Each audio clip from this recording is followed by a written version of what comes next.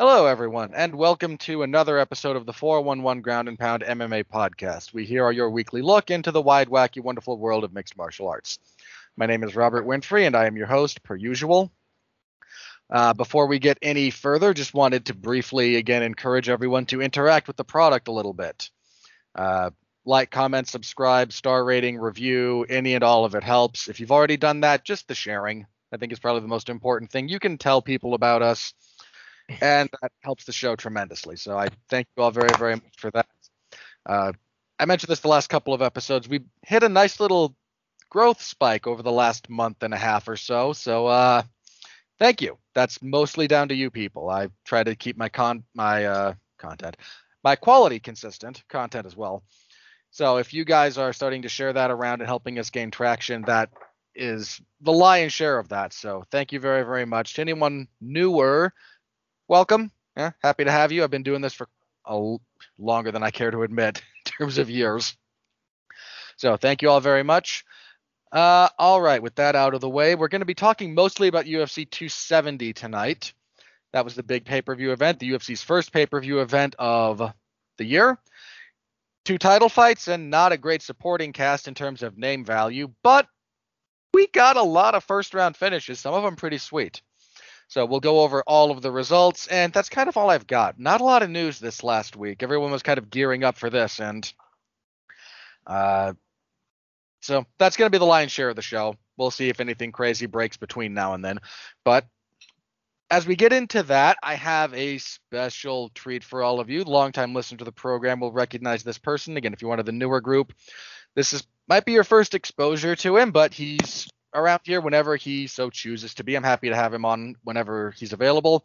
But 411 Mania's jack of all trades, because he's in pretty much every zone at some point or another. Jeffrey Harris is back with us. Jeff, it's been a while. How the heck are you? It's been a while. Happy New Year to you, Robert. Happy New Year to the podcast. Sorry for my lateness coming in. Wow, Skype. What is going on over here? It's like Skype and Microsoft and Outlook. It's all this craziness. But here we are. Thank you, Robert, and ready to talk some UFC 270. All right, let's jump into that then. And let's start with UFC 270 main event. The heavyweight championship of the UFC. Champion Francis Ngannou defending his title against interim champion Ciryl Gane. I've got to eat some crow on this one as far as my prediction goes. I predicted a Gane win. I scored it for him. I will stand by that. However, that's not to say that giving it to Ngannou is wrong by any stretch of the imagination. There was one score that, before we get into the fight itself, I want to briefly yell about. Sal D'Amato, that semi-sentient can of soup, who for some reason continues to be hired to judge professional fights, gave this 4-1 to Francis Ngannou, and that is an utterly indefensible score. You scored this 3-2 for Ngannou, cool. You give him rounds 3, 4, and 5. I'm not arguing with you. I disagree about the 5th round and only the 5th round, but that's largely a degree of nuance, and there's enough room for interpretation that I'm not going to insult anyone for scoring the fight that way. Giving Ngannou either the 1st or the 2nd round is some pretty hefty and rank BS. I can't. That blows my mind that this idiot is still getting hired. Stop hiring this man. He's no good. He's no good at his job. That said, the first 2 rounds played out kind of how I thought they would. 3rd round is where things changed. Francis Ngannou timed a high kick or a body kick above the waist from Ciryl Gane, got a takedown, and turns out he's got some decent top control. He was able to get some mat returns when Gane would build back up, and he just, throughout rounds 3 and 4, won them pretty handily with takedowns and top control. He never found a lot of success striking. He missed a lot of punches, some of them pretty badly. But Gane was never able to really get free once he was able to wall walk. 5th round is where I draw a distinction. Gane does good work for about a minute and a half on the feet, then gets a takedown, settles into top position, and here I owe an apology to Gon, and one to Francis Ngannou as well. There's a moment when Gon on top looks like he drops back for a leg lock.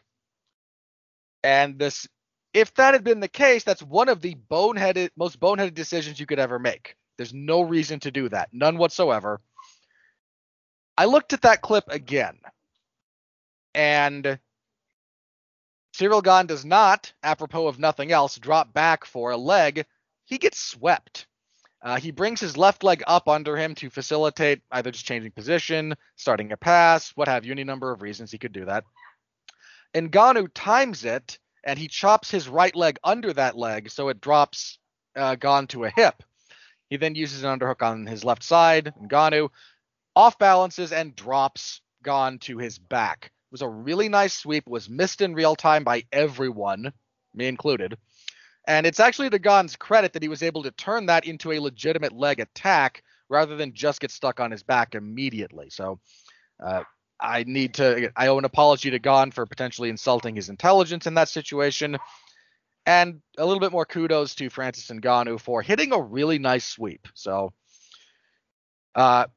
I still score the fifth for Gane because he actually does stuff, whereas Ngannou just kind of rides out the last 2.5 minutes or so on top, doesn't do a whole lot. But if you thought it was enough to give him the round, I don't think it's wrong. I think that's a perfectly defensible scorecard under the scoring criteria, so it kind of is what it is in that respect. So, Jeff, what did you think of the fight? We'll get into the repercussions of this in a second, but the fight itself. The fight sucked. The fight was everything I hate about heavyweight fights. Yeah. I knew once it got out of the first round, I actually thought it was probably a smart strategy that, Ciryl was taking the fight into the later rounds, because I thought that was how he had the best chance to win. But that I was wrong about. But slow, sluggish, terrible cardio, sloppy striking, sloppy footwork, sloppy defense. Ciryl Gane, through multiple points, was standing right in front of Francis Ngannou with his hands completely down, his hands at his side, standing completely still, head wide open, ripe for the picking, and Francis couldn't do anything. I guess the one thing that kind of impressed me was that Francis Ngannou's takedown defense and grappling were on point, and he didn't get caught in that heel hook, and he was able to stay away from danger. And he actually took Ciryl down himself. But let's also be honest, Ciryl is not like this world-class wrestler and grappler. He submitted a couple cab drivers with Wikipedia pages earlier on in his UFC career. But the guys he submitted were not great fighters, Robert. But I was highly uninspired by this fight, this whole matchup, and both men's performances were not good. Yeah, I think this fight, if you enjoyed this fight live, and to a degree I did, I think that's based on drama. I don't think this fight has a tremendous amount of rewatch value. I give Ngannou a little... I'm not going to give him a full pass. I'm going to give Ngannou his flowers where he deserves them. His cardio wasn't great, but it was certainly better than it has been in the past. He did too much following, but his footwork in most respects didn't quite fall apart the way that it did when he fought Stipe. When he fought Stipe, it just imploded. This reminded me of his loss to Stipe, though. Really? I can see where there are some similarities. And I just thought he was because he was fighting a lesser opponent, he was able to squeak out a victory. And let's also be honest, no matter what the scorecards say, this was not a runaway victory for Francis. No, not at all. That's actually one of the things I do want to give him credit for as well. He dropped 2 rounds to a guy who stylistically on the feet had his number and was able to make the requisite adjustments. That's not something... There's plenty of other UFC champions who can't do that. So I do want to give him credit for that. Again, if this is Yeah, he one of your didn't. I'll credit him for that because he didn't make adjustments in the first fight with Stipe, and once Stipe weathered the storm, so to speak, he completely let the fight get away from him. But still, it reminded me of that fight and the fight with Derek Lewis, so it's hard for me to compliment him. I see less of the Lewis fight in this. For a variety of reasons. But again, this was a slower paced fight. And the fact that this had to come on the heels of the flyweight title fight, which we'll get to in a minute or two here, it wasn't quite the back and forth war that their first fight was, but it was still a darn good fight. It's suffered by comparison, to be sure. Now, coming out of this fight, there's a few interesting things. Let's start with the easiest one of these two questions to answer. That being, what do you do with the loser? What do you do with Cyril Gahn? This was his first professional loss. He's 10-1. Where he goes from here, my assumption would probably be Curtis Blades. I think having seen how this fight plays out, watching Gahn fight a dedicated wrestler like Blades is something we kind of need to see. We need to see if he can patch those. If we can address some of those habits. I like that fight. I think that's a great idea. It's a matchup we haven't seen yet, and I would pick Curtis Blades in that fight. I wouldn't, but I think there's plenty of reason to believe he could win that. The other major heavyweight fights we've got going on at the moment, just so everyone knows that's what's a great fight. If Curtis Blades ever wants to make it back, try to get to the title level, which, let's be honest, the field at heavyweight is not that impressive or competitive. So a guy like Curtis Blades, coming off a win, it's not going to be that tough if he wants to earn a title shot. The field at heavyweight isn't deep. The problem is there's a couple of guys at the top that create this big log jam. Not only do you have Francis, who Blades has lost to twice, you've got Gahn, who's beaten a fair number of decent heavyweights on his way up and might still be a serious problem for most of them. You've also got Stipe Miocic, allegedly. He's not retired, but boy, has his name been utterly absent from any kind of discussion about the division at the moment. The whole industry is out of whack now due to the pandemic, and a lot of guys. That's true. The whole world has slowed down as a result, and it has affected UFC and MMA as well. Yeah, it's affected what fighters they have available to them in certain respects. And also the type of fights that are getting booked, and just a lot of. I think that's the reason we keep getting so many rematches. Well, on the plus side, they've also got the puppy mill going, so that helps. The what? That's my nickname for the Contender Series these days. Oh, because Robert. Hang on, and here's my point on that. The first 2 seasons of the Contender Series, they were pretty selective about who they gave contracts to. In fact, some people who deserved them did not get them. Very famously, there's a guy in the PFL right now who just, I think, won their featherweight tournament who was not given a contract. Another guy who made his debut in the UFC through other avenues late last year won his fight on the Contender Series via wheel kick and was not given a contract. By the time you get to where the Contender Series has been for its last, say, 2-3 seasons, if you win, you get in the UFC. That's how that is. They're just constantly replenishing. They're constantly adding people to the roster like that. Hence, the puppy mill comparison. Hashtag cancel Robert Winfree for the puppies. I don't like puppy mills, for the record. They're terrible things. No. I was saying that for the comparison. Okay, fair enough. Even though you are making fair points, but just I'm hypersensitive. I'm sorry. That's fair. Again, puppy mills are terrible things for anyone who doesn't know what they are. They're awful. They're genuinely. I was triggered. Let's just say I was triggered by that comparison. Fair enough. But I understand what you were getting at. But yeah. Okay. The point being, at the end of it, we're getting a lot of lower level fights because certain fighters are either not available or due to the pandemic, like you said. The other heavyweight fights that we have in the near future booked. We have a pretty big step up for Tom Aspinall, one of the brighter prospects at the moment. He's fighting Alexander Volkov fairly soon, which is a really good fight. We've also got tough test. That's a big step up for Aspinall, 100%. I'm looking forward to that one. We also have the swangiest and bangiest of fights possible for the heavyweight division when Derek Lewis fights Tai Tuivasa. And I'm picking Derek Lewis there. That tends to be my inclination too. Tai Tuivasa is fun to watch, but he's not a good fighter. I'm sorry. He had a three fight losing streak at heavyweight. Come on. Look, I'm not disagreeing with you. I kind of favor Lewis there. I don't know if that will get Lewis back into the heavyweight title picture or not. Some of that depends on Francis, and I want to talk specifically about him just in a second or two. Okay.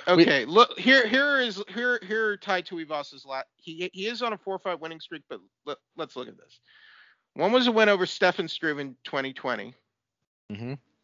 One was a guy named Harry Hunsucker, who is a real human being. Apparently, he's a real person. He is a real person. One is Greg Hardy. Yep. And another is Augusto Sakai. Yeah, he's coming. I believe he's coming off the Sakai win, isn't he? Right. So let's see. Is the only guy who is ranked is Sakai. Yeah, Sakai was ranked when they fought. Which, even at heavyweight, to me, that's a questionable ranking. I think Sakai's ranking at the time was warranted, but he's that poor guy. He's in a rough spot. So he's still ranked now, yeah. He's still ranked, yeah, because heavyweight. Hence again, heavyweight is not deep. It's really not. Be ranked.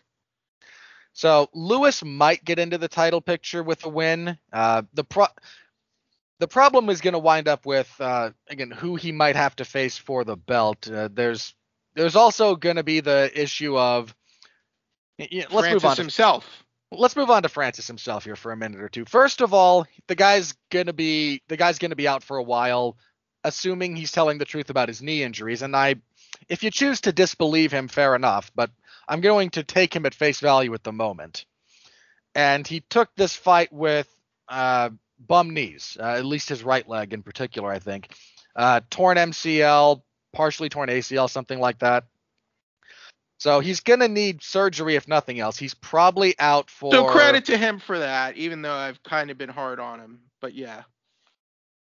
So he's probably going to be out for at least 9 months. That seems to be about the appropriate timetable for a lot of that stuff. There's variability, of course. Which might actually see him out of his contract, and we'll get to that in a second. But if Francis sticks around... Making a rematch between him and Derek Lewis is just I'm not saying it's the worst thing in the world, but man, is that a big ask given how much their first fight sucked. That said, you might have to do it anyway if Lewis is able to get enough quality wins. The Gone loss... Just a year ago, that was the one Dana White was pushing. Yeah, he tried. He was pushing that fight hard. And then Lewis ran into Gone and just... fell apart completely. John Jones can't keep his life straight, so yeah, there goes that matchup. John's theoretically in play. I'm not going to factor him too heavily into this until we get something. Theoretically. Well, look, he's a name. He wants to fight in the division. He's under UFC contract. He's in play to one degree or another. I'm not going to factor I'd him rather too say heavily John Jones is a person John Jones is a name, is a person that exists. Yes. Yeah, so John's theoretically in play somewhere. But there's just too John Jones is on Vormir. There's just too big a question mark over John at this point for me to factor him too heavily, but if the UFC announced tomorrow that he was fighting for the belt, I wouldn't be surprised. So here's the bigger thing about Francis. In addition to needing the time off to get his knees taken care of, this was the last fight on his contract, and he's one of the first fighters that this has come up for now. For a long time, the UFC had in its contractual language a championship clause that would immediately renew your current deal if you were the champion. They didn't completely abandon that in mid 2017, but they did start adding sunset clauses to their fighter contracts overall. They cannot extend beyond a certain date, a certain time period. In this case, I believe 5 years. Is that because of like the lawsuits that yes. are going on and what now? So they're trying to be careful or something? Yeah, 100%. Caution thing. Okay, that makes sense. Yeah, the lawsuit there's a couple of lawsuits against the UFC at the moment. The most relevant one was initially brought by Kung Lee and John Fitch, among other people. And it deals specifically with the time period between January of 2010 and I think June of 17. Hang on, I have the relevant information. Let me be sure about that. Yeah. Plus they're now under new, they have new corporate ownership in the last few years. So it makes sense that they would reword the contracts. Yeah, there's so that's when they started doing that. There's a second antitrust lawsuit that's been brought by a few other former fighters, among others Cajun Johnson and CB Dollaway. The time period that Kung Lee and John Fitch et al. Are talking about ends in June of 17. So again, it deals with this very specific time period where they're alleging unfair labor practices, antitrust violations, et cetera, et cetera, et cetera. And everything after that is kind of what Johnson and Dollaway and a few others are trying to address. The UFC's change in contract language seems to be designed to kind of mitigate the argument for any time period starting in July of 17 up until today, so kind of going forward. The long and the short of that, if your eyes didn't cross too heavily when we were discussing contract language there, is in about 10 months, somewhere between 10 and 12 months from now, Francis Ngannou could be out of his UFC contract and this isn't the first time the UFC heavyweight champion has had a dispute with them, not just Francis, but plenty of others. But it would Randy Couture. Couture famously, yes. This would be the first time since Couture that a UFC champion entered essentially the free market. Ngannou would be in a position to now he can't take the UFC belt with him because that's the UFC's belt, not anyone else's. Should he no longer be under contract, he is no longer the UFC heavyweight champion because he's no longer with the UFC. This is part of the reason that in boxing you have to have sanctioning bodies that own the belts, not the promoters. The UFC doesn't have that problem. The UFC has other problems, and I'm not going to litigate the totality of the difference between boxing and MMA as far as their execution. There's pros and cons on either side of that particular coin. But this is just the first time that a UFC champion can leave his or her contract, not retire and still be under contract for a period of years. That's been the case for a lot of fighters. George St. Pierre, again, talked about that not too long ago because he retired and still had 3 years on his contract. So he's just about out of it now if he wanted to go fight somewhere else. So that's where so Francis could be waiting out his sunset clause at this point, and given the acrimonious relationship between him and the UFC at the moment, let me ask the question then. Is this the last time we're going to see Francis Ngannou fight in the UFC? No. He'll come back. But this is a very confusing and nebulous situation to me. Here's why. I'm reading, this is from Mark Raimondi in ESPN. He's writing, he is still under UFC contract due to a champions clause. He is, because after this, hang on. He is, but that can't extend beyond a certain date. Okay, so here's what Ramundi reported. Ngannou has said he could sit out an entire year until that expires. So Yes. even though he's still under contract, for now, there's still a time period where it can expire. And then he said at the post-fight news conference that he didn't know where his future would be. Ngannou said, "Boxing is always in the back of my pocket. It is something I must do before the end of my career. It's not like I have a lifetime here." And He's not wrong. Ngannou is 35. He's not. He's arguably already old for the sport.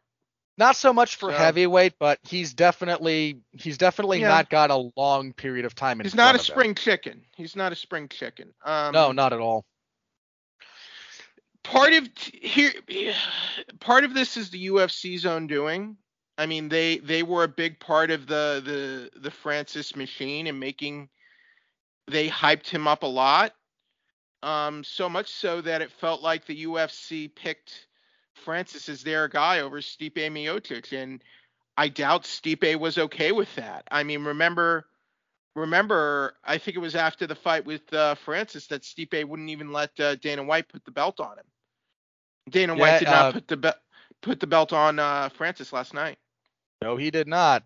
Did you see the message that Francis's manager shared? No, what was that? Oh, I have to quote this because I don't want to get it wrong. Hang on. Francis Ngannou's manager is a gentleman by the name of Markel Martin. He's done a couple of podcasts when the issues with Francis and the UFC came up.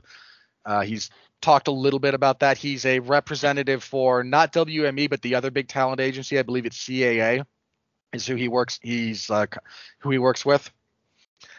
And he shared a screenshot of a text message he received. He blocked out the number apart from the area code. The area code is 702, which is Las Vegas. But other than that, we don't know who sent this. It says, and I quote, I apologize for the language. "Let's see who gets the last word after tonight, you dumb black bitch. The fact that Francis would ever listen to you lets you know how much of a dumb piece of shit he is too. After this, you will go back to selling suits at Nordstrom, you fucking moron." Followed by 3 middle fingers. Close quote.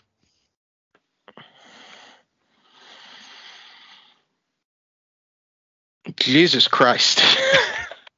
Yeah, that's pretty horrible. All right. Well, we don't. Well.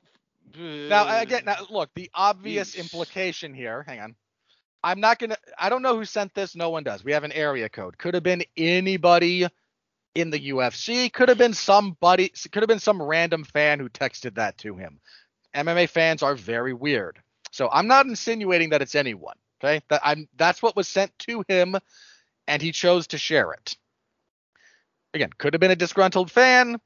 Could have been Dana White. Don't know. I'm not. I'm not saying I'm not saying anything about who sent that. I'm saying. Well, I mean, it could have been any. It could have been any number of people. It absolutely could have. There's a lot of people in the UFC, and there's a lot of people I'm looking at it right now, and that is very disturbing. Yeah. This also could have just been some deranged fan, because fans choose to put the UFC's interest above the fighters most of the time. It's true. I don't want to speculate on who it is, but it did come from a 702 area code, and I don't know if that was a power play. If that was a power play by Markel Martin, good on Markel Martin. Yeah, you should not be subjected to that kind of language. I don't care what, there's no call for you to be insulted like that when you're just doing your job. You can have acrimonious relationships. You don't. That was uncalled for. Dana White did talk to TMZ. He's saying they'll work it out with Ngannou. Whatever. That's all he's going to say at this point. He's not going to say, yeah, he's gone after he just, had that fight on your pay-per-view. So we'll wait. You know what's weird? Like, Dana White sent he did send like a very, I don't really want to say similar, but he did send one of those Dana White type text messages to Gina Carano when they Yeah. were hoping to book Gina Carano versus Ronda Rousey.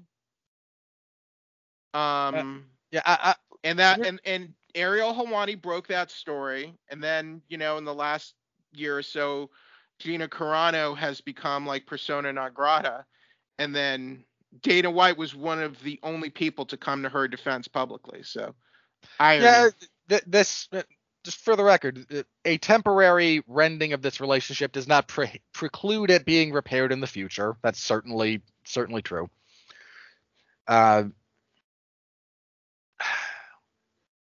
We've been getting some. Let me ask you about this one then, because this is another thing kind of related to this, and I don't put a tremendous amount of stock in this. But Tyson Fury, the lineal heavyweight champion of the world in boxing and the WBC heavyweight champion. Don't get me started on that situation. I'm going to ask about it because again, Fury Ngannou has talked about boxing, and I'll bring up the pay structure and the pay differential in just a second or two, because there's a few different points that I think bears discussing. But just about Francis and Tyson Fury, they've both kind of hinted at trying to work something out in that respect. One, I'm curious about your level of interest in it. I have none. I have no interest in that fight whatsoever. I mean, I'd cover it because of course I would. But like my Francis Ngannou versus Tyson Fury in a boxing match, yes. Absolutely none. Okay. And I think Francis would get destroyed and annihilated unless Fury just came in wildly out of shape and just didn't train at all. Well, even wildly out of shape, he might still beat him. Yeah. I mean, look, that's not me. For the record, my that's not view me saying on this Francis has always is terrible. been. My view on this has always been like a boxer beats an MMA fighter in a boxing match, and an MMA fighter in an MMA fight, an MMA fighter beats a boxer. That's usually true. Thus far, it's been true. That's even true to the extent that it extends to Jake Paul and Tyron Woodley. They're different. They're different activities. Like they have. Let's just book Jake Paul versus Francis. Jake Paul versus Francis. Logan Paul versus Francis. Back to back. Let's really do this. You put them in a boxing ring. I might favor Jake, actually, not Logan. Francis would kill Logan, but Jake might be able to do it. Let's do it. So but I do think this problem is the UFC's own making. And I don't think they've taken the proper steps to, I think, kind of just get ahead of contract drama, fighter drama, and just like Francis was their guy. Like they built the Francis hype machine. So now Francis wants to get paid, and I can't really blame Francis for wanting to get paid. To the best of my knowledge, Francis's requests / demands here are not at all unreasonable. I mean, obviously the big elephant in the room here is the man wants to be paid more. Now, because this fight took place in California, and California does disclose purses, we know how much he made in terms of his purse. Now, obviously, there's a couple of other mitigating factors here. As a champion, he will get pay-per-view points. There's whatever money. So it was a disclosed payout of $600K. Yep. Cyril Gahn got $500K. Mm-hmm. And Cyril Gahn was a champion going into this fight, even though it was a boo-boo belt championship and a fake championship. He was technically the championship, the UFC interim champion for this fight. So yeah, so he'll get pay-per-view points as well. Right. But hang on. So Francis wants to be paid more. So again, I'm happy to stipulate that $600,000 is not the total of what he was paid gross. There's more to it. Again, there's pay-per-view. There's whatever athlete How compliance. can the UFC not afford to pay him like $1 million? They $1 could. million disclosed. They easily could. Like that. This is one of the things about this. So by And way like of, and Dana White, he's doing interviews with people where even during a pandemic, he's like, last year is like, this is our greatest year ever. it was. We know that. Like a lot of their financials are disclosed. 2021 was the most successful year for the UFC financially in its history. All right. So how can they not afford to pay Francis Moore? I just don't get that. They could. Now they won't, because the UFC has stated, and this is one of those things that people don't seem to understand. This is in court documents. This is in all kinds of other places. Like when the UFC was looking at being bought out, one of their package, they presented themselves as an entity. The UFC, this is stated again under oath because they're being sued over this. They want to keep their total costs, their total payout to fighters at less than 20% of yearly revenue. You ask if they could afford to pay. Did Francis that come Moore. out during the lawsuit? Yes. 100% yes. And some of the stuff. Why WME IMG? They own the company, right? Correct. So what? I mean, why is it so? Why is it against the rules to alter the deal, so to speak? It's not against the rules. This is what allows for maximum profit. And look, but if you increase, but I mean, if your profits are increasing, and they are for the UFC. Okay, so if they are increasing and you got the ESPN money, I don't know. The numbers just don't. It doesn't add up to me. None of this adds up. This is what they want to do as a part of their long-term strategy for maintaining giant profits. They could absolutely afford to pay fighters more. And look, in defense of the UFC partially, there's other bits of overhead and whatnot that they have that other promoters don't. And I'm willing to stipulate this. I just find that 20% paid out to the fighters year over year to be gross.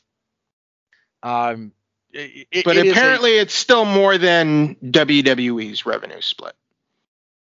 I have no earthly idea if that's true. Wouldn't surprise me. Okay, the last bit on the fighter pay here. Just it's easy for people to look at, Tyson Fury made $30 million for his third fight with Deontay Wilder, and he did. That was his purse. Wilder made 20. And again, that's just purse. That's not factoring any pay-per-view split or whatnot. And that's a lot of money. That's a lot of money. And it's easy to kind of point that out and go, well, Francis is making $600,000. Isn't this terrible? And it is. I have railed about fighters deserving more money than they get for quite a while at this point. But I don't even need to point out a big mega fight like Fury Wilder 3 to point out how kind of broken this whole thing is. Again, we have the full disclosed payout for UFC 270. The total paid out in purses, only in purses, not other locker room bonuses or pay-per-view points, but only in purses, is about $1.8 million. That's what they paid everyone. That was their total pay. But boxing is a different type of infrastructure for a fight like Wilder versus Fury. Hang on. I don't even need Wilder versus Fury for this. Because they made like 25 times what everyone was paid out for this. Like, okay, that set aside the mega fight. Right? There was a fight last year between by one of the top pound for pound skill wise boxers in the world, but he's not a big draw. His name is Terrence Crawford. He goes by Bud. He's a tremendous boxer. I love watching the guy fight. He just got out of a terrible acrimonious relationship with Bob Arum. And we know what his purse was for his last fight. He fought Sean Porter. He made $6 million for that. Okay. If you want to say that the mega fight is an unfair comparison, okay, I might be willing to grant you some of that. But if Terrence Crawford, who is skill-wise very near the top of the tree, but market-wise not quite so much, If that guy makes almost 3 times what you paid out in totality for a big pay-per-view event, something is fundamentally broken with how the UFC is paying their fighters, and that's starting to become more and more apparent. The issue to me is boxing fights aren't promoted like UFC fights. And then with boxing, we can't even get Deontay Wilder versus Anthony Joshua, or Anthony Joshua versus Tyson Fury. But now I feel like we're starting to have that problem in the UFC as well, because they're not paying their yeah, and they're not getting paid either. Because they're not paying their fighters enough. So I'm not. It's not that I'm pro UFC on this argument. To me, it's just that there are all these different variables, and there are all these different nuances that. Oh yeah. Look. It's easy. I don't know. Say, it's uneven to me. Yeah, but that said, I do think the fighters need to get paid more. And I do think UFC needs to dramatically overhaul their business setup. Even if and you know what, they might have to be, and you know what, the UFC might have to be force kicking and screaming to changing the revenue split. But we'll see. The only way that changes, and this is borne out through, again, not only testimony that we have during the lawsuit, but everything that they've done since. That will only change because they're not breaking the law. The UFC is absolutely they're not doing anything illegal at the moment when it comes to their revenue split. It's entirely within their purview to do this the way that they're doing it. And at the moment, everything seems above board. The only way this changes is through either some kind of legislation, be that written legislation from Congress or a serious enough ruling from a judge in a lawsuit, or a collective bargaining agreement for the fighters. Those are the only things that will force the UFC's hand. Okay. There's something else I want to say on this matter. Okay. I agree with you. But if the fighters have to kind of, they're going to have, if they want collective bargaining, they're going to have to get it not themselves, but they're going to have to do what's the saying? Here's what I wanted to say. Sure. UFC has successfully built an organization where, okay, these guys are not making Deontay Wilder or even Sean Porter money, but guys are able to make a living being professional athletes and being fighters. And a lot of these guys probably would not cut it in the pro boxing scene, and they became MMA. 100%. Anyone that could be a decent level boxer in MMA would be a decent level boxer because they'd make more money. What was that? I'm agreeing with you. Anyone in the UFC who could be a good boxer would just be a boxer because there is more money. Right. So these guys would not cut it in pro boxing, and those that have boxing were not able to break through to that upper echelon to make serious money as boxers. Because here's the other thing about boxing: at the top, there's lots of money, but on those lower level cards, those guys are not making that type of money. And I would say there's still an uneven percentage of guys who are making that, those 7-figure, 8-figure paydays in boxing. The UFC. So here's where I will credit the Zuffa leadership. They've managed to build something where guys can make money in the UFC and they can make a career as an MMA fighter. And they've done it better than everyone else. And there have been a lot of fly-by-night companies and a lot of upstart companies, but the UFC has managed to, for better or worse, they have withstood the test of time, and they've built their business and organization and their infrastructure, and I think it has benefited the fighters to some degree. Maybe not enough as it should have, but I think it has. And well, there's an interesting I think there's a lot of jealousy toward boxing, but to me, a lot of these guys would not be able to excel as pro boxers. So I mean, like if they're not happy with their fighter pay, and if they're not, I mean, okay, you would get paid more as a janitor, then become a janitor. Why are you? I mean, you want to be a fighter, and this is what, like, whatever happened to you in your life, this is what you chose to do. And to me, a lot of these guys, they just wouldn't be good. They wouldn't be able to cut it as boxers, and this is what they can do to make money. Now, that being said, to me, this if it is a 20% revenue or 17%, is what is it? 17.5%? It depends 15%? On how deep you want to dig into what they consider fighter compensation. Okay. Because the UFC includes however much they pay USADA, for example, as part of fighter compensation. Okay. Which I find I find that a ridiculous argument. And to me, I think there might have to be some kicking and screaming, forced to make changes here at some point. But like to me the boxing thing is, it's a bit of an apples and oranges thing here.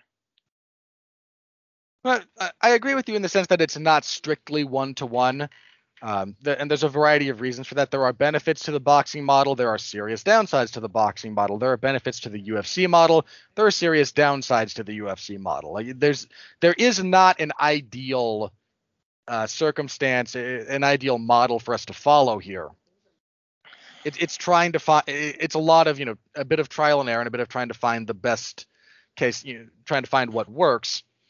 Like, to me, it's disingenuous when, like, a guy like Bjorn Redney is like, we always paid our fighters 50% split or something, where we didn't even know what type of revenue Bellator was bringing in. I've seen the financial breakdown on that. Bellator was pretty close to a 50-50 rev share split. I mean, don't get me wrong. But what was their revenue? What was their actual revenue? You know what I mean? Yeah, I believe that, but I doubt they were raking in serious revenue. So it's not like it's hardly something I would compliment them for. Again, I'll compliment the theory. And that's just what I mean. This is it's a weird debate. It's a weird argument with all sorts of different things going on. And it's hard for me. I can't just make one black and white judgment on this. There is a ton of nuance to it in certain respects. I think when you get dialed down to again, specific subcategories of the discussion, there it gets fairly black and white. But I do think a big part of this here. I think a big part of this is a problem of the UFC's own making, and I feel they have failed to really get in front of it. And I think the attitude of just like Dana White's leadership of just F you don't get it, or you don't get the business. It's just not working anymore. That I don't think is working right now. Yeah, there's going to be a reckoning sooner or later about this. And I think you're right that's whatever change the UFC makes, it's not going to be voluntary. Yeah, I think that's ultimate. Yeah, I feel like ultimately it's going to be something like that, but we'll see. We will, and because this is what we do on the show, we will keep you all as abreast as we can of that as any of that situation develops. Specifically, we will, of course, with Francis Ngannou as we find out what lurks in his future. If I had to guess, within the next couple of months, the UFC will schedule an interim title fight for the heavyweight division, using the argument about Francis's injured knees, and then they'll probably release him on the last day of his contract, because of course they do. But we'll see. They might come to terms between now and then. Who knows? We don't know, but as soon as news breaks on that in any kind of meaningful fashion, we will, of course, discuss it here. All right. I hope Brandon Moreno got a lot of Funko Pops while he was still champion. Let's move on to that co-main event, since you brought up Brandon Moreno. The third fight between Brandon Moreno and Deiveson Figueiredo for the UFC flyweight title. Again, these two have met twice before. First fight wound up being a draw after a point deduction to Deiveson Figueiredo in the third or fourth round. I want to say third for a low blow. Wound up in a draw. One of the better fights of 2020. I forget exactly where it landed on my list, but it was top 5. They had a rematch because, of course, you do after a great fight that ends in a draw. And the rematch was not nearly as close. Brandon Moreno was just better on that night, beats Deiveson Figueiredo, submits him in the third round. We get the third fight here because I assume Askar Askarov was not able to go on a meaningful timetable, and I know I'm the only guy in the world beating the drum for Askarov to get his title shot, but I am, so I may as well continue to do so.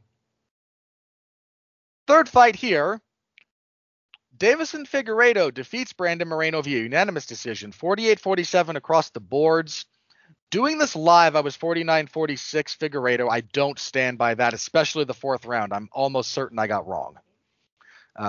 I wasn't able to watch all of that round necessarily as closely as I would normally. Stuff happens, distractions and whatnot. So I don't stand by 4-1. I don't. It was a close fight. It was a close fight, and it was a matter of inches. I think Figueiredo just inched this fight out. I agree with the 48-47 scorecard.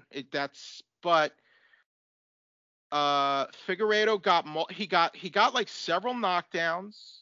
He had 3 He's credited with 3 over the course of the fight. He ended he almost he had an impressive finish to one round where I think most of the round I gave it to Moreno, but then at the end he got a solid knockdown and he almost locked in a submission. Now maybe he didn't. Now maybe the submission, if it almost finished Moreno or not, maybe it could be misleading. But still, that was the most momentous event that happened in that round, and that's why I gave that round to Figueiredo. Ditto. Yeah, I completely agree with that. I was with you. Moreno was winning the third round until he got knocked down, and then a bit of an anaconda choke attempt. It was fairly early in the process of developing the choke, but it was still an attempt. So I think my scorecard, as I kind of revise it, would be 1, 3, and 5 to Figueiredo. But there were a few close rounds in there, man. The first two rounds were fairly close. Yeah. There were some interesting adjustments that Figueiredo made for this fight to make this work. First of all, Figueiredo looked fantastic for one thing. His weight cut, man. He moved his team. He was with the Fight Ready team, which is headed by Eric Albarracin and primarily produced Henry Cejudo. There's a few other people that have kind of moved into that camp nowadays. I think John Jones trains there at the moment. Zhang Weili moved there for her rematch with Rose Namajunas. Henry Cejudo was helping him there. I mean, considering a guy who's struggled so much with the weight cut in the past, he really dialed it in. It wasn't just lip service. It clearly made the difference this time. It absolutely made a huge difference.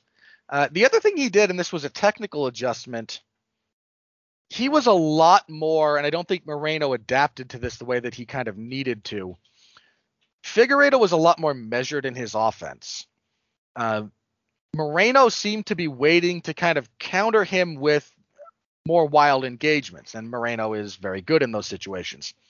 And anytime they got into kind of the brawl, Moreno seemed to be on the winning end of things. Commentary kind of noted that they thought maybe Brandon Moreno had a power edge. I don't think that's the case, having watched this fight back. I think it's more that Moreno's chin is better than Figueiredo's. And I think that's more what was causing some of those interactions to go the way they did. Not so much that Figueiredo isn't the harder puncher, but the chin differential leaning in favor of Moreno. But Figueiredo modulated his offense. He never got into, very rarely, I shouldn't say never, got into the wild kind of firefights. And I feel like he got the better of a lot of those exchanges, and that just made the difference, plus the knockdowns. Yeah. And the leg kicks. And the leg kicks were very key in this fight, too. Those calf kicks were pretty significant. I don't just mean that they kind of messed with Moreno. I think like 30% of his total strikes were those leg kicks, if you want to go by the numbers. That's a significant chunk of his offense, and some of them were solid kicks. He also mixed in takedowns very well, and credit to Moreno. By about the third round, those takedowns were going nowhere, and he was actively countering them, which caused Figueiredo to make a couple of adjustments himself. So we've another good fight. Contrary to what Cecil People would say, leg kicks do win fights. They absolutely can contribute. So we're now after 3 fights between these two gentlemen, we're at 1-1-1. And perhaps more notably, someone else pointed this out, I forget who, so I apologize. Having watched 7.5 rounds of fighting, but sorry, not 7.5, 12.5 rounds of fighting between these two guys, I'm still not sure who's better. Like, that's how evenly matched these two guys are. Sometimes when you get these long drawn out not just trilogy, but these rematches, by the time it's all said and done, you get a feel for who the better fighter is. I don't quite have that here. Like, I can see either guy winning. They've both proven that they can. In the immediate aftermath of the fight, Figueiredo said, we can do a 4th one in Mexico City. I don't think they're going to do that, mostly for travel and COVID related reasons. I don't think they're going to Mexico City. But credit to Figueiredo for immediately saying, yeah, this guy who's, given me the toughest fights of my career thus far, we need a 4th fight. And there's no one else at flyweight. This is barely even a division. Again, it sucks that they'll have to bypass, particularly Askar Askarov, who I think might take that belt when he fights for it. But I think he's got a fight coming up. So I'm the only guy beating that drum. On an emotional level, I do feel bad for Brandon Moreno because he's such a likable chap and he likes Funkos and stuff. So I feel bad for him, but I mean, Figueiredo did a great job, and Figueiredo has really frustrated me in this past, but I thought he looked like $1 million last night. This to me is an example of a good technical fight. I love the technique on display here. I love the quickness, the cardio, guys not getting gassed after 5 minutes. Guys looking sharp and quick. I mean, and I know some people, the flyweight, as a weight class, it just doesn't translate for some people. But this fight last night is sort of like why I love flyweight so much.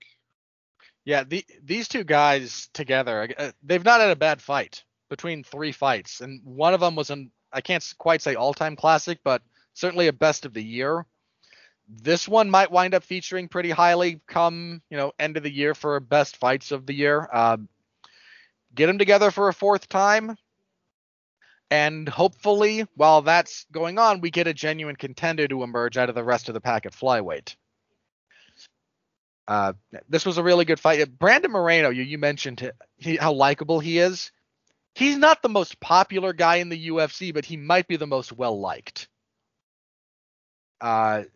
I saw a brief little thing on Twitter that was, other fighters going, yeah, Brandon Moreno is my parents' favorite fighter after they met him. Even people who are in his weight class were like, yeah, my dad told me, Brandon Moreno is his favorite fighter, and even though we're in the same weight class, he'd probably root for Brandon. He's a really likable guy, and that man was more positive at his post-fight press conference after losing that fight than I've been in like 23 years. Like, I don't know how he's that upbeat about life. But God bless him, he is. So we probably get another fight out of those two. I say bring it on. I'm certainly okay with that fight. So anything else we want to touch on there before we move on to the rest of the card? I love you, Brandon Moreno. Funko, make a Funko Pop of Brandon Moreno, please. Have they not yet? If they I'm haven't, not sure. they need to. All right. As for the rest of this card, this was kind of a 2-fight card. The rest of it, there's some good stuff here, but there was not a lot of name value. So okay, the there is a Funko for Brandon Moreno. Apparently, I'm sorry. Good for him. Make more. Make more. So we're just going to kind of go through the rest of these fairly quickly. At welterweight, Michelle Pieja defeated Andre Fialho via unanimous decision, 29-28 across the boards. I was decently impressed with Fialho, given that he took this fight on short notice. He had a good first round, but the second round, his pressure let up a little bit. Pieja started finding his combinations. His front kicks to the body started adding up, and that body work, that can be brutal. So pretty good fight there. Bantamweight, Said Nurmagomedov defeated Cody Stamann via guillotine choke 47 seconds into the first round. Oof. Said Nurmagomedov, he's only got one loss in the UFC. He lost a decision to Hani Barcelos, and we'll talk about him again shortly. Nurmagomedov's a legit rising guy at bantamweight. He snatched up this guillotine real quick. Stamann tried to come up on a head outside single after catching a kick and head up a bit too much. Nurmagomedov sunk that left arm deep under the throat, got all the way to like the power guillotine grip or the ninja choke, depending on what you want to call it. And just done like dinner. Nice win for Said Nurmagomedov. Cody Stamann's he's been up and down in the UFC, but I don't think too many people have kind of run through him like that. I mean, he took Merab Dvalishvili to 3 rounds. Jimmy Rivera, he took 3 rounds. He even took Sterling into the second.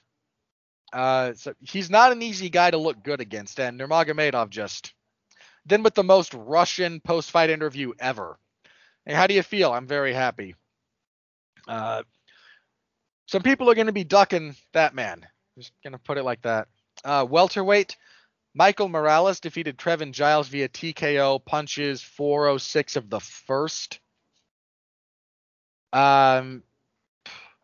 This was not the wildest fight of the evening, but Giles just tried to force the wrestling a bit too much, and then once he got a bit predictable, am I confusing him with someone else? I might be. I apologize if I am. Was a good win for this was a good win for Morales, who's got some good counter wrestling, and one of the few guys. Apparently, this came out as he was coming out. Apparently, both of his parents are judo black belts, and he's been doing a lot of wrestling training. So you can't just take the guy down at will. Might be someone to pay attention to. He looked pretty good here. That was your main card. As for the prelims, Victor Henry defeated Hani Barcelos. This was a really good fight. I picked Barcelos. Henry showed up big time. These two fought at a pretty crazy pace. If you didn't see this fight, look it up. This is well worth your time to watch. Solid win for Henry. Hani Barcelos is a legitimate top guy at bantamweight. At welterweight, Jack Della Maddalena defeated Pete Rodriguez via TKO 259 of the first punches. Della Maddalena looked smooth as butter. His striking was on point. Really nice pull counter, too, to end things. Just kept the jab going. When he got a reaction out of Rodriguez, slide back, left hand, boom. That dude is someone to pay attention to. This was about as good as you could look. Bantamweight Tony Gravely defeated Simon Oliveira via unanimous decision, 30-27 across the boards. Oliveira just kept trying guillotine chokes, and they kept not working. Lightweight, this was a nutty fight. Matt Frivola defeating Genaro Valdez via TKO, 3:15 of the first. Craziest 3 minutes of action you'll see in a while. This was nutty. Fight should have been stopped before it was. The last knockdown, I think, was when it should have been stopped, but fun brawl there. Mike Beltran was probably the referee. He was. No kidding. As for the earliest prelims, Vanessa Demopoulos defeated Silvana Gomez Juarez via armbar, 225 of the first. Juarez badly hurt Demopoulos with a right hand, but went down to the ground with her, got caught in guard, and her grappling is a pretty big liability at this point, given some of the decisions she made here before getting armbarred. Not great. And kicking everything off, Jasmine Jazz Davicius defeated Kay Hansen via unanimous decision, 130-27 to 29-28. Hansen just got out wrestled, and that was kind of the long and the short of the first two rounds. Third round was almost all on the feet. I thought Hansen won the third. Or the third was close enough that I don't object to it going either way. Wasn't great, but we got a lot of first round finishes on the evening, so there was that. All right, Jeff, what sticks out to you when we look at the rest of that card, if anything? Okay, so that guillotine by Nurmagomedov, like Cody Stamann, not a world beater, but he's a tough opponent. Getting it done in less than a minute, that was slick. And Nurmagomedov, he's definitely a guy to watch. He's a legit prospect. I don't know where they find this kid, Michael Morales, but he's 13-0 now, 21 years old. Ecuador. He's from Ecuador. Second Ecuadorian fighter in the UFC after Marlon Vera. He looked really good last night. He's, I don't know how well he'll be able to do, but based off his performance last night, he looked really good. Mike Beltran, man, it got so bad last night, I was like, don't even let him back in the cage. Especially that fight with Giles Morales. He looked, I don't know. Mike Beltran has never been one of the greatest referees to me. He's never really established himself as really an upper echelon, upper tier referee.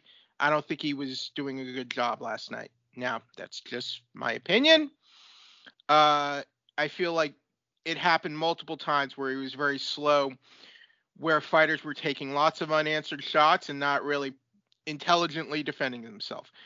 And my general view is, I think, yes, you can sometimes show leniency in certain situations, but when a prone, vulnerable fighter is taking so many unanswered shots to the head, I think you can't do what Mike Beltran was doing. But that's just my opinion. So I'm sorry if I offend anyone. He didn't have a great night last night. I think that's kind of. I think it's fair to observe that. That's putting it mildly, Robert. Well, look, he still wasn't that Russian ref from a few events back that has a reputation on the independent scene as a guy who just, if you're not unconscious, he won't stop a fight. But yeah, it's not the best night in Mike Beltran's career. So I hear I'm not going to say it, but congrats to Vanessa Demopoulos too. Good for her. I want to see more. I want to see her in more fights. You almost phrased that very awkwardly, considering her former profession. Yes. I stopped myself though. I appreciate that. I want to see more fights. I want to see her in more fights, based off her performance last night. Wait, was it Demopoulos or Jazz Davicius? I think it was Jazz Davicius. I'd have to double check that. The one we're thinking of is Demopoulos. She armbarred Juarez. Yeah. Well, okay. For those of you who don't know what we're referencing, one of these two ladies worked as jumped into the arms of Joe Rogan. She did. She absolutely did. One of these two worked as an exotic dancer, and left that just 8 weeks ago to do the fight camp. So there's and that's not me shaming in any particular kind of context. I highly respect that. You got bills to pay. I'm not here to pass judgment on any of that. and you might wind up And she picking up. looked great. She looked great. She did a good job. And when I mean look great, I mean she fought well. Needs to definitely work on her striking defense. Now I feel like a skeevy jerk. Thanks, Robert. I apologize for that. Hashtag cancel Jeffrey. She needs to work on her striking defense pretty obviously. Some of those punches she got hit with were not exactly well set up, but her grappling is top notch. She's competed. She's competed in some fairly well known grappling competitions.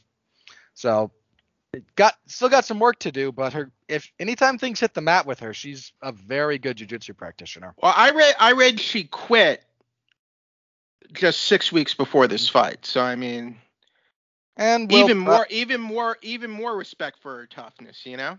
And given that I think she's paid like 10 and 10, she might wind up picking up a few other shifts to cover the bills before her next fight. That's a shot at the UFC's pay structure, not anything else. Right. Yes. That's a fair observation. Well, I mean, look, a lot of fighters have jobs to go along with have side hustles. Yes. Yeah. Yeah. And again, if that's what you have to do for any number of reasons, hey, again, no, I am not. Carlos Condit has like a business selling like medical equipment, and I think he was doing like this cold brew coffee thing or something.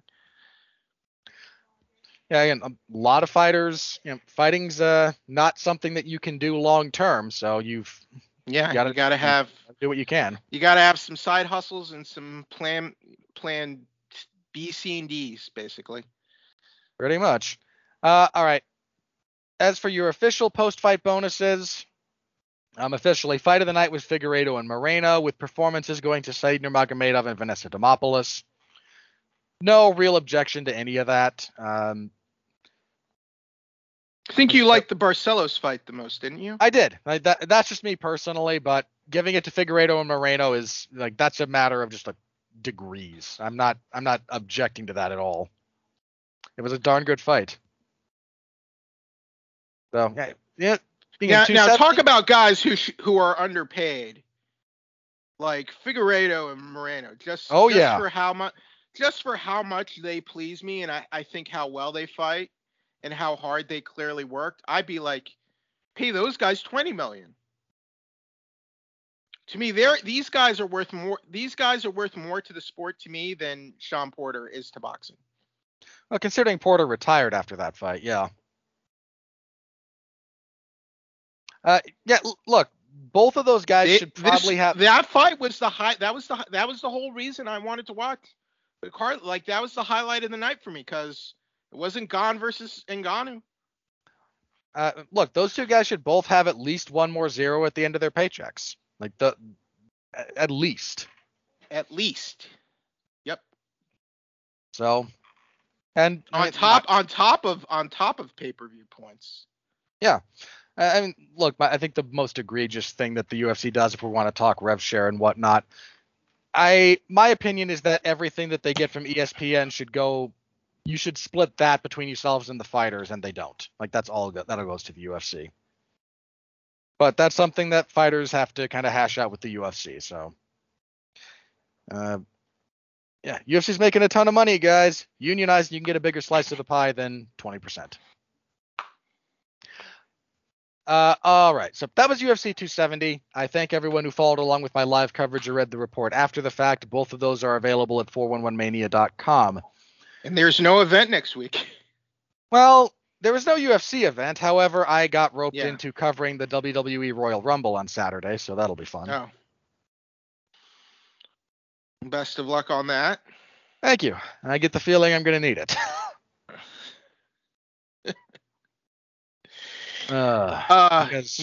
Since I was last on, I went to SummerSlam.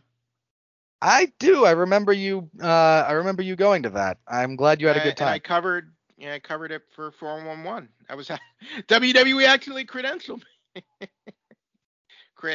I don't know how that happened, but it did. Yeah, I'm glad you had a good time. I mean, that was the one at that's the Reliance Center, right? The big Death Star in Vegas. No. No, Not Reliant. not Reliant.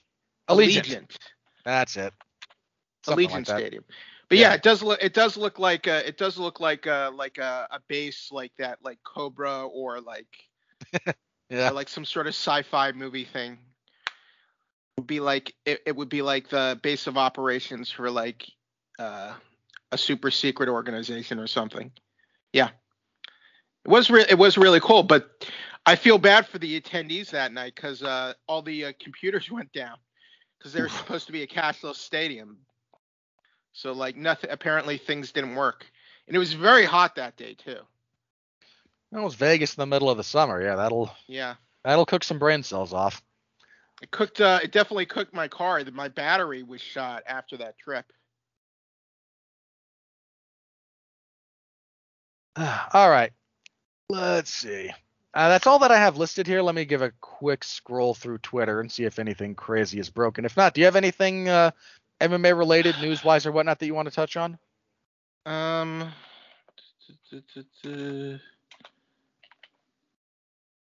I mean, we kind of touched on most of it. Oh, there was that thing. Did you hear about that thing with Dan Hooker and John Jones? A few weeks ago when they started trading insults, yeah. Was that a few weeks ago? It's been a couple of weeks, yeah, I think. Okay. But What was it? Life hack: if you don't beat up your wife, family events will be more enjoyable. Merry Christmas. yeah, Wife. they threw some. Those two threw some. You know what? Dan Hooker may never be a UFC champion, but on Twitter, he ethered John Jones. Ethered, however you say it. There was another really good one. There have been a few. Again, John whenever John starts tweeting, people get after him. I mean, Jones should probably stay off Twitter now. Man, John Jones truly is. But you know what? John Jones truly is a Darryl Strawberry of MMA. That's the only way I can really put it. That's not the most unfair comparison that could be made. And probably he'll be at some presidential rallies sooner rather than later. You know what I mean. I mean. He might. Would not terribly surprise me, but you know, I'm fairly convinced that a significant number of the people who stormed the Capitol on January 6th last year were MMA fans. I think Pat Miletich was actually there. That's not a joke. That's not me meaning. I'm pretty sure Pat Miletich was there. I can't get that visual of the guy with was it the moose hat or whatever didn't he have like a Cesar Gracie? He had some sort of like the QAnon shaman, the guy with the like water buffalo headdress or whatnot. Yeah, the water buffalo. Yeah. Who was that? I don't know his name. I don't care. But I feel like I think he had like an MMA tattoo. Probably. That I recall. That looked something that looked familiar, that looked MMA related. But yeah. I don't know. I don't know if I don't know if there's been too much. I mean, Francis Ngannou, he was on the Daily Show a while back. That thing's still going? Just before. Yes, with Trevor Noah, just before this fight, to talk about his career in fight. He got a write-up. He did. Yeah. He got a write-up in like the New York Times, and I think he was on the cover of the ESPN magazine. Like Ngannou made some headlines this last couple of weeks. Oh, here we go. UFC 276. So they announced International Fight Week. It's going to happen in Vegas, presumably. UFC 276 will be July 2nd at the T-Mobile. That was the same weekend UFC was supposed to do Money in the Bank 2022, which was supposed to return to Allegiant Stadium that weekend. So I think UFC was going to have their event on Saturday. and that's when UFC is having their event. So there might be, so now that UFC has announced Fight Week and UFC 276, there might be sort of like a kink in that for WWE. Yeah, we'll see. I mean, the WWE's been experimenting with these Saturday events, or we'll see if they keep that or if they go back to Sunday in the near future. Right. So that remains to be seen. But yeah, they announced that. Yeah, it's Meanwhile, AEW goes to Sunday after they were having a lot of their shows on Saturdays before. yeah, I imagine they'll figure out which one works best for them. Yeah, all relevant. Okay, 271, we're finally getting Adesanya versus Whitaker too. I am very excited for that. I'm picking Adesanya there, but look, Whitaker's looked very good lately, so we'll see what he can do this time. Whitaker is a great fighter. I still favor Adesanya, but I expect this to look nothing like their first fight. I agree. Whitaker was clearly burned out when their first fight happened. So, and I mean, he's made a lot of good. I mean, he hasn't lost. It doesn't look like he's lost a step at all to me. So I like the fight. He's looked really good his last couple of fights. I'm really excited for that fight. So hopefully it holds together. We did touch on it earlier. Tyson Fury welcomes Francis Ngannou to make some real money. So let's see. Tyson Fury tweeted, "Congratulations, Francis, but if you want to make some real money, come see the GK." So he's putting it out there. You know what? You and I might have no interest in that fight, and I said this before. I don't I don't have any interest in those two boxing. I don't have any interest in those two fighting at all. I don't care the rule set. But let's not pretend that wouldn't sell.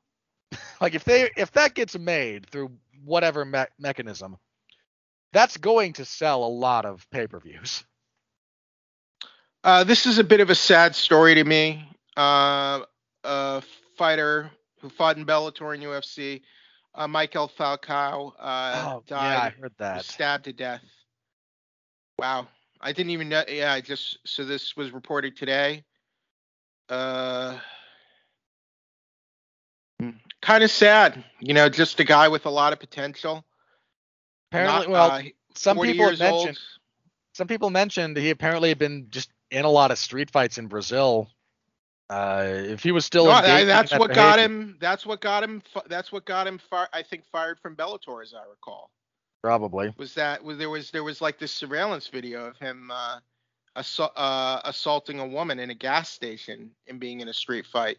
Yeah, so that's why he was cut from Bellator. So, yeah, so I mean, a guy.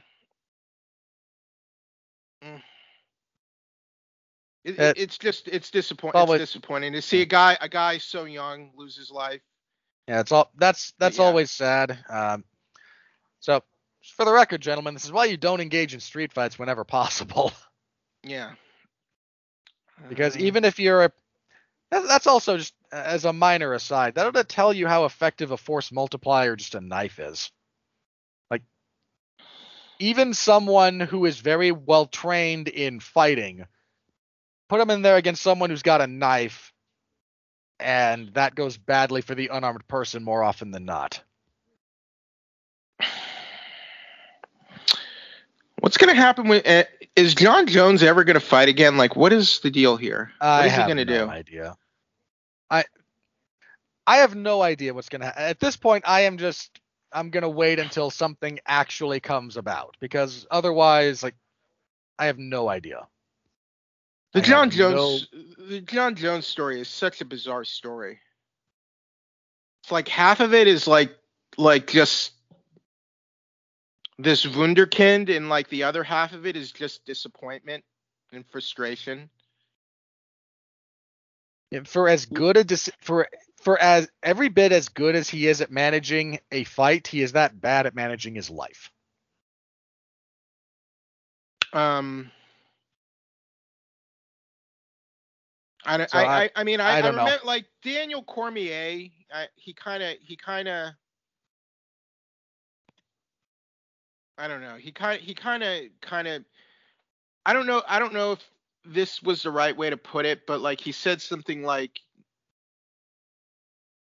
because he failed to beat John Jones, like John Jones never, like I think he said something basically to the effect of John was never really punished for his wrongdoing.